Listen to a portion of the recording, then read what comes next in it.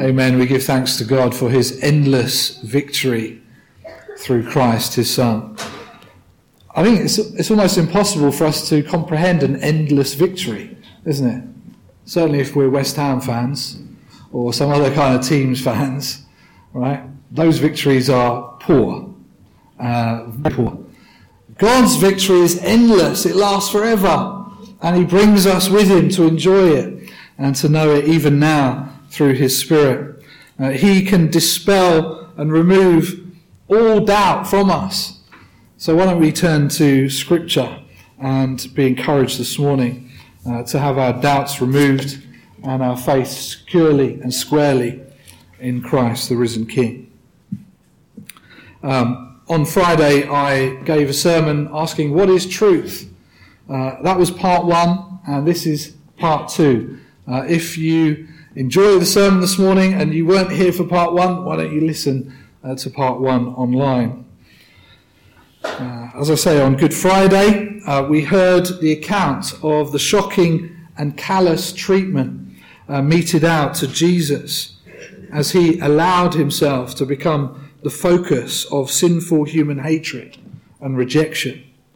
Yet at the same time, Jesus would become, according to the merciful will of God, the Passover lamb. The Passover lamb who would take away the sins of all his people as he hung on the cross.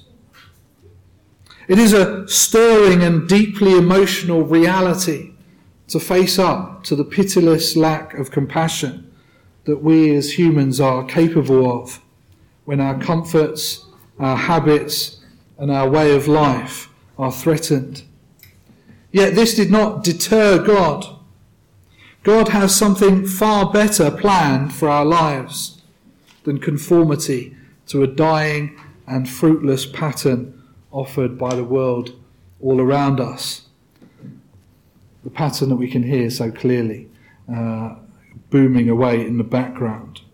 We ought not be conformed to that pattern. No, we ought to choose Christ. So a challenge for us this morning is, are we choosing the pattern of the world? Are we choosing conformity to it? Are we pursuing wealth and fame and success, whatever the cost? Whatever that looks like for you. The Lord our God has shown us what constitutes true glory and true success. These things are found in a life of sacrifice. These things are found down a path of giving and serving.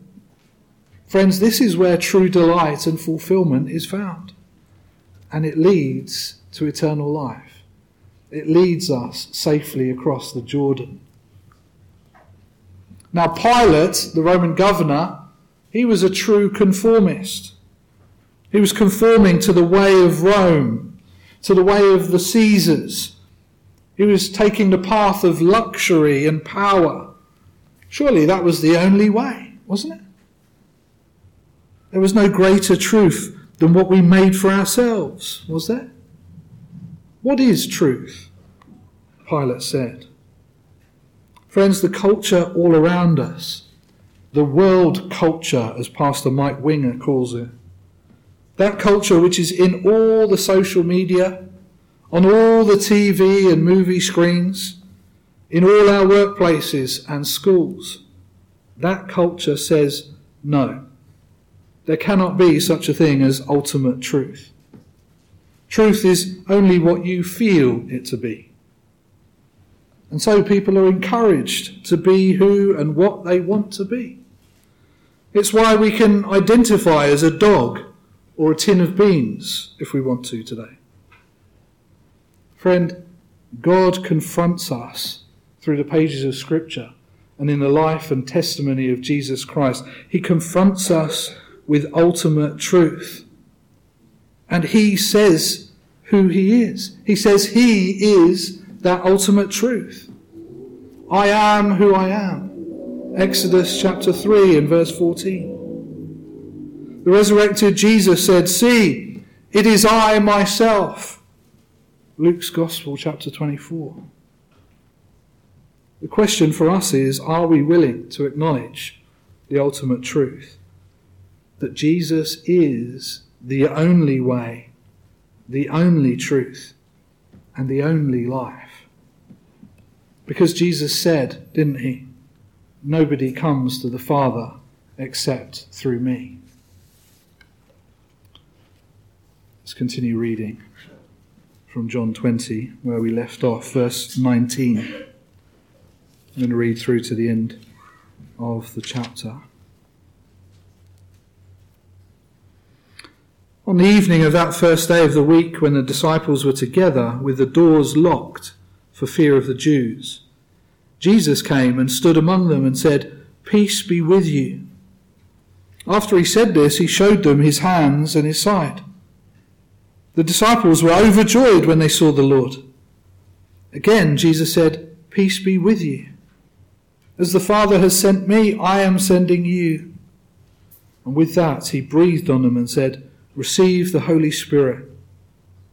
If you forgive anyone his sins, they are forgiven.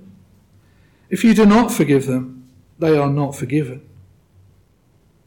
Now Thomas, called Didymus, one of the 12, was not with the disciples when Jesus came.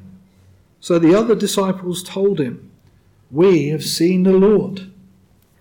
But he said to them, "Unless I see the nail marks in his hands and put my finger where the nails were, and put my hand into his side, I will not believe it." A week later, his disciples were in the house again, and Thomas was with them. Though the doors were locked, Jesus came and stood among them and said, "Peace be with you." Then he said to Thomas, "Put your finger here. See my hands. Reach out your hand and put it into my side. Stop doubting and believe." Thomas said to him, "My Lord and my God." Then Jesus told him, "Because you have seen me, you have believed. Blessed are those who have not seen and yet have believed." Jesus did many other miraculous signs in the presence of his disciples, which are not recorded in this book. But these are written, that you may believe that Jesus is the Christ, the Son of God, and that by believing you may have life in his name. May God bless those words to us today. Now I've got 3 points, as I usually do in my sermons, and today those points are 3 Ds. Okay, firstly, doors. Secondly, doubts. And thirdly, deposition. Okay, Pastor Ben, that's another word that's going to need explanation. Doors, doubts, okay, we're okay with those 2 words, and deposition, all right? Now it's a D, it fits nicely. Deposition, what is that? It means a sworn witness statement. It means a testimony. It means an account, okay? That's what deposition means.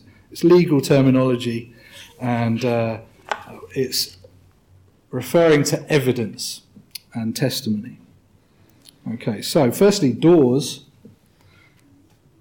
I hope you noticed there were some doors there in the text. John's Gospel account tells us that the door to the place where Jesus' disciples were staying was locked for fear of the Jews.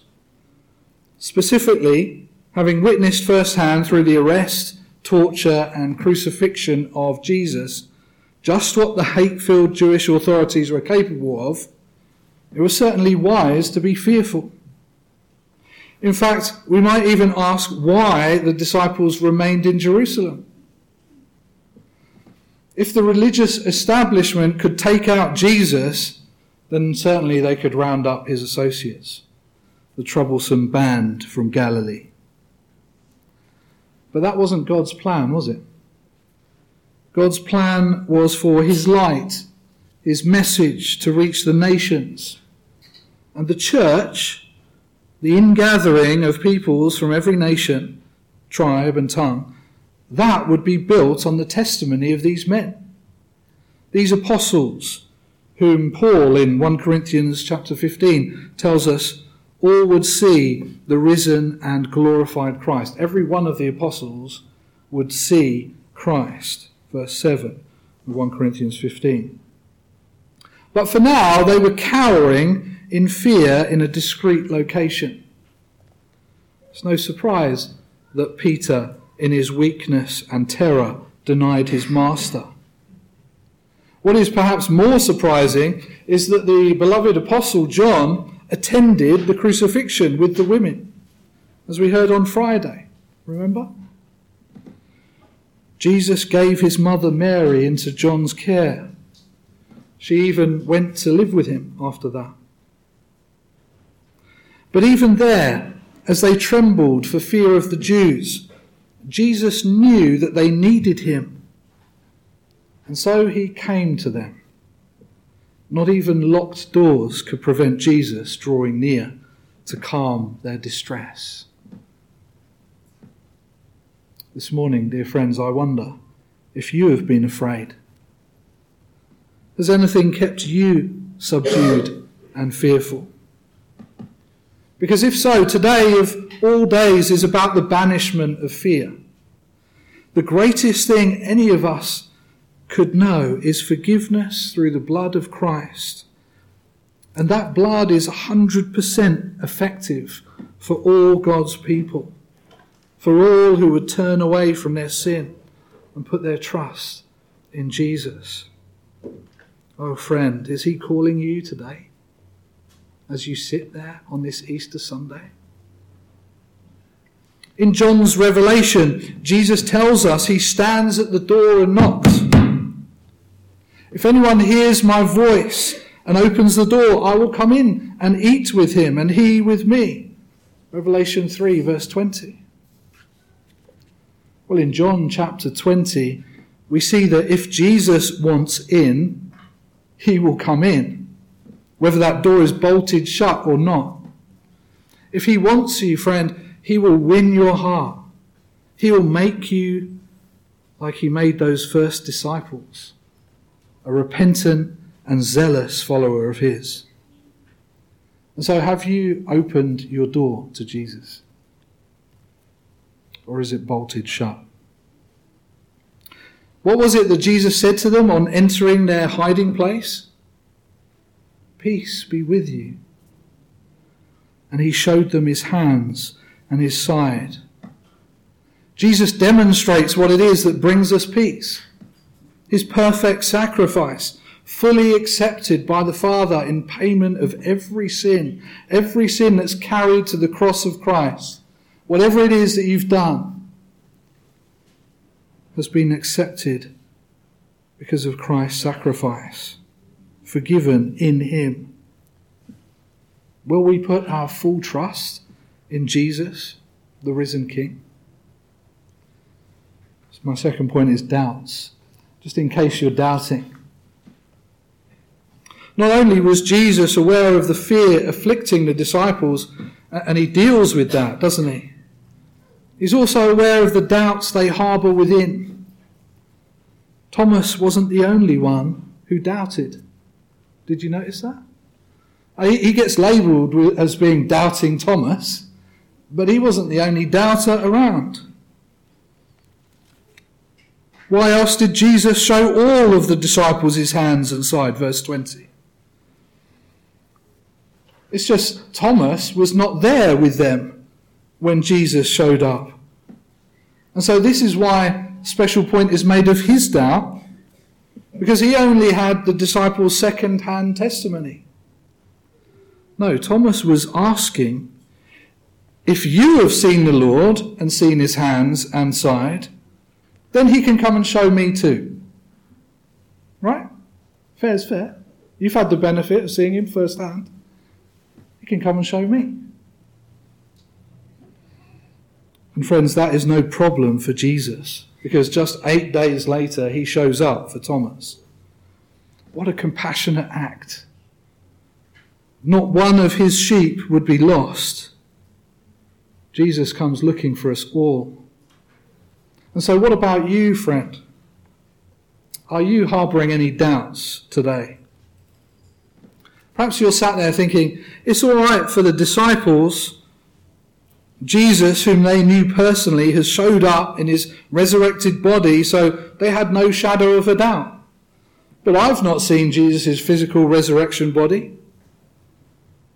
Many today say that they will only believe if they see a message in the sky or if God heals their loved one.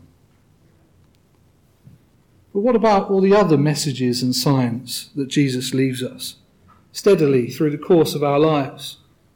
All the other truths in Scripture that speak deeply to our souls and on which we can build our lives in confidence. Sure enough, I knew my limitations coming into the ministry. But right at the start, through the gift of Scripture and the great haul of fish recorded in Luke 5, I knew that any fruit from my labours would only ever be the work of God. God chooses weak and incapable men and women to do his work. So there was no need for me to feel a burden for the results, praise God. And the same was true for his disciples. Peter realized his inability, which is why he told Jesus to go away from him. Because he was a sinful man, he knew that. And why Jesus chose such humble men who worked with their hands. Because surely it was through no charisma of their own that people were won and persuaded. What's the basis of our faith, friends? How is it that a weak man such as myself can stand here 3 years after losing the wife I entered ministry with, still preaching the word and pointing to God, only by the strength he saw fit to grant me? How is it that Yoko and I could come through her diagnosis of breast cancer and pursue marriage in the midst of the raging COVID crisis and restrictions? Only because it was the will of God. And so what proofs has God given you? Oh, we're so quick to forget God's unending kindnesses towards us, aren't we? We're all too easy to dismiss a clear demonstration of God's power, which at the time we acutely knew to be God's work. But we just forget with the passage of time.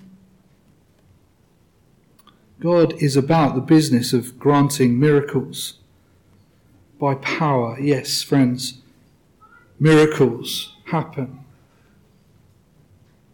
Instead, we choose to put it down to coincidence or good luck. Good luck in a world like this, with clear evidence of intelligent design in the fabric of the universe and in the wonders of nature all around us.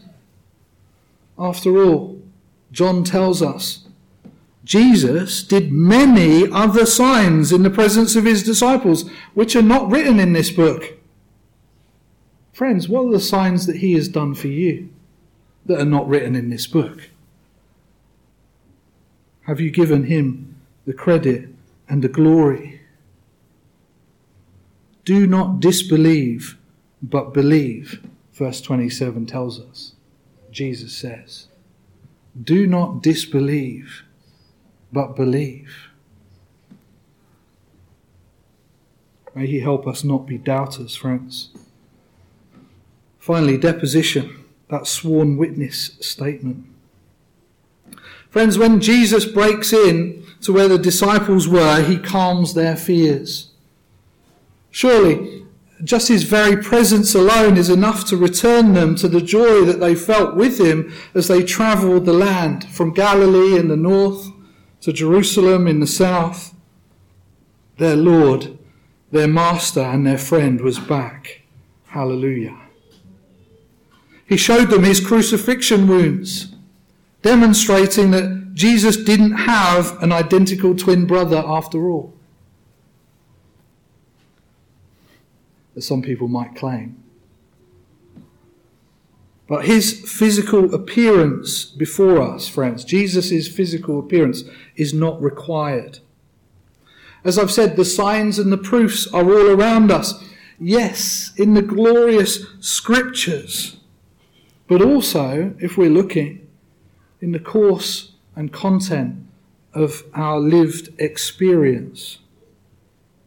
If this were not the case, Jesus would not say confidently in verse 29, "Have you believed because you have seen me? Blessed are those who have not seen me and yet have believed." Are you numbered among them, friend? Beloved, we can believe with as much confidence as the apostles. I'll say that again. We can believe with as much confidence as the apostles. How do I know this? Because until the apostles received the Holy Spirit of God in that upper room, many of them doubted. Jesus breathes out his Spirit on the disciples in verse 22. Confirmation yet again that just as God breathed life into Adam at the dawn of humankind, so Jesus is the one who breathes life, true life, into us when we receive his Spirit. Yet the reception of the Spirit would follow later on, wouldn't it? On the day of Pentecost, as we see in Acts chapter 2. And until then, as we see in Matthew 28 at the Great Commission, though they worshipped him, what does it tell us? Some doubted. Even though they'd seen his resurrected body, his glorified body, come through a locked door, some of them still doubted until the Spirit came. All would change when the Spirit came. And the coming of the Spirit is the consistent testimony of God that the apostles point to. Friend, if you have true saving faith, then that is the gift of God through the Spirit. In 1 Corinthians 15, verse 45, Paul teaches us that the first man, Adam, became a living being. The last Adam, Jesus, became a life-giving spirit.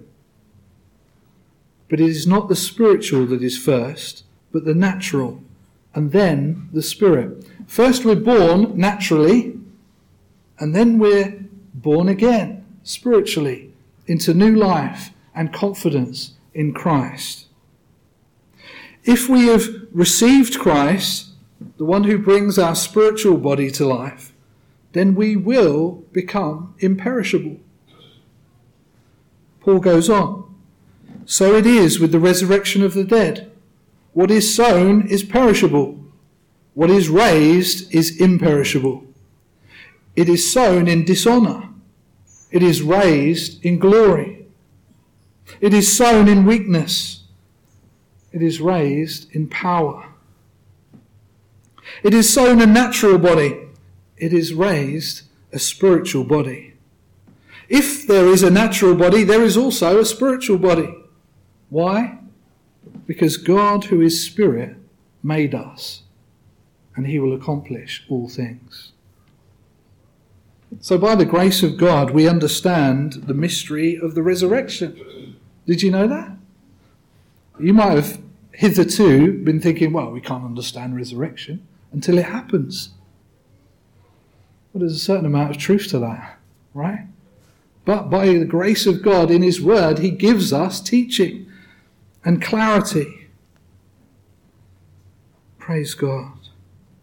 We can understand something of the mystery of the resurrection and how it is that Jesus' resurrection body had so many more capabilities than our natural bodies. Amazingly, one day we too will receive new spiritual bodies with the same capabilities as our current bodies, but then imperishable, and with so many new and wonderful abilities as well. The Holy Spirit of God is the deposit until that day. He is the one who assures us, as we've heard, haven't we, in Paul's letter to the Romans. The Holy Spirit assures us that Jesus is God, that he is Lord, and that God raised him from the dead. And if that is our testimony, if that is our deposition, our sworn statement, then to God be the glory.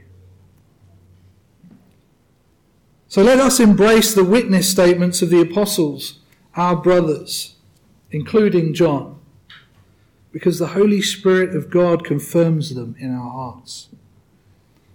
This is written so that you may believe that Jesus is the Christ, the Son of God, and that by believing you may have life in his name. And that peace that Jesus brings, the confidence that his testimony is true, is all to equip us to pursue the life of discipleship. Because, as he says in the scripture, John 20, Jesus is sending us into the world to continue witnessing to his goodness and his glory. Verse 21, as the Father has sent me, even so I am sending you. So friends, let us go to love and serve the Lord in his peace and to the glory of his name, now and always. Amen.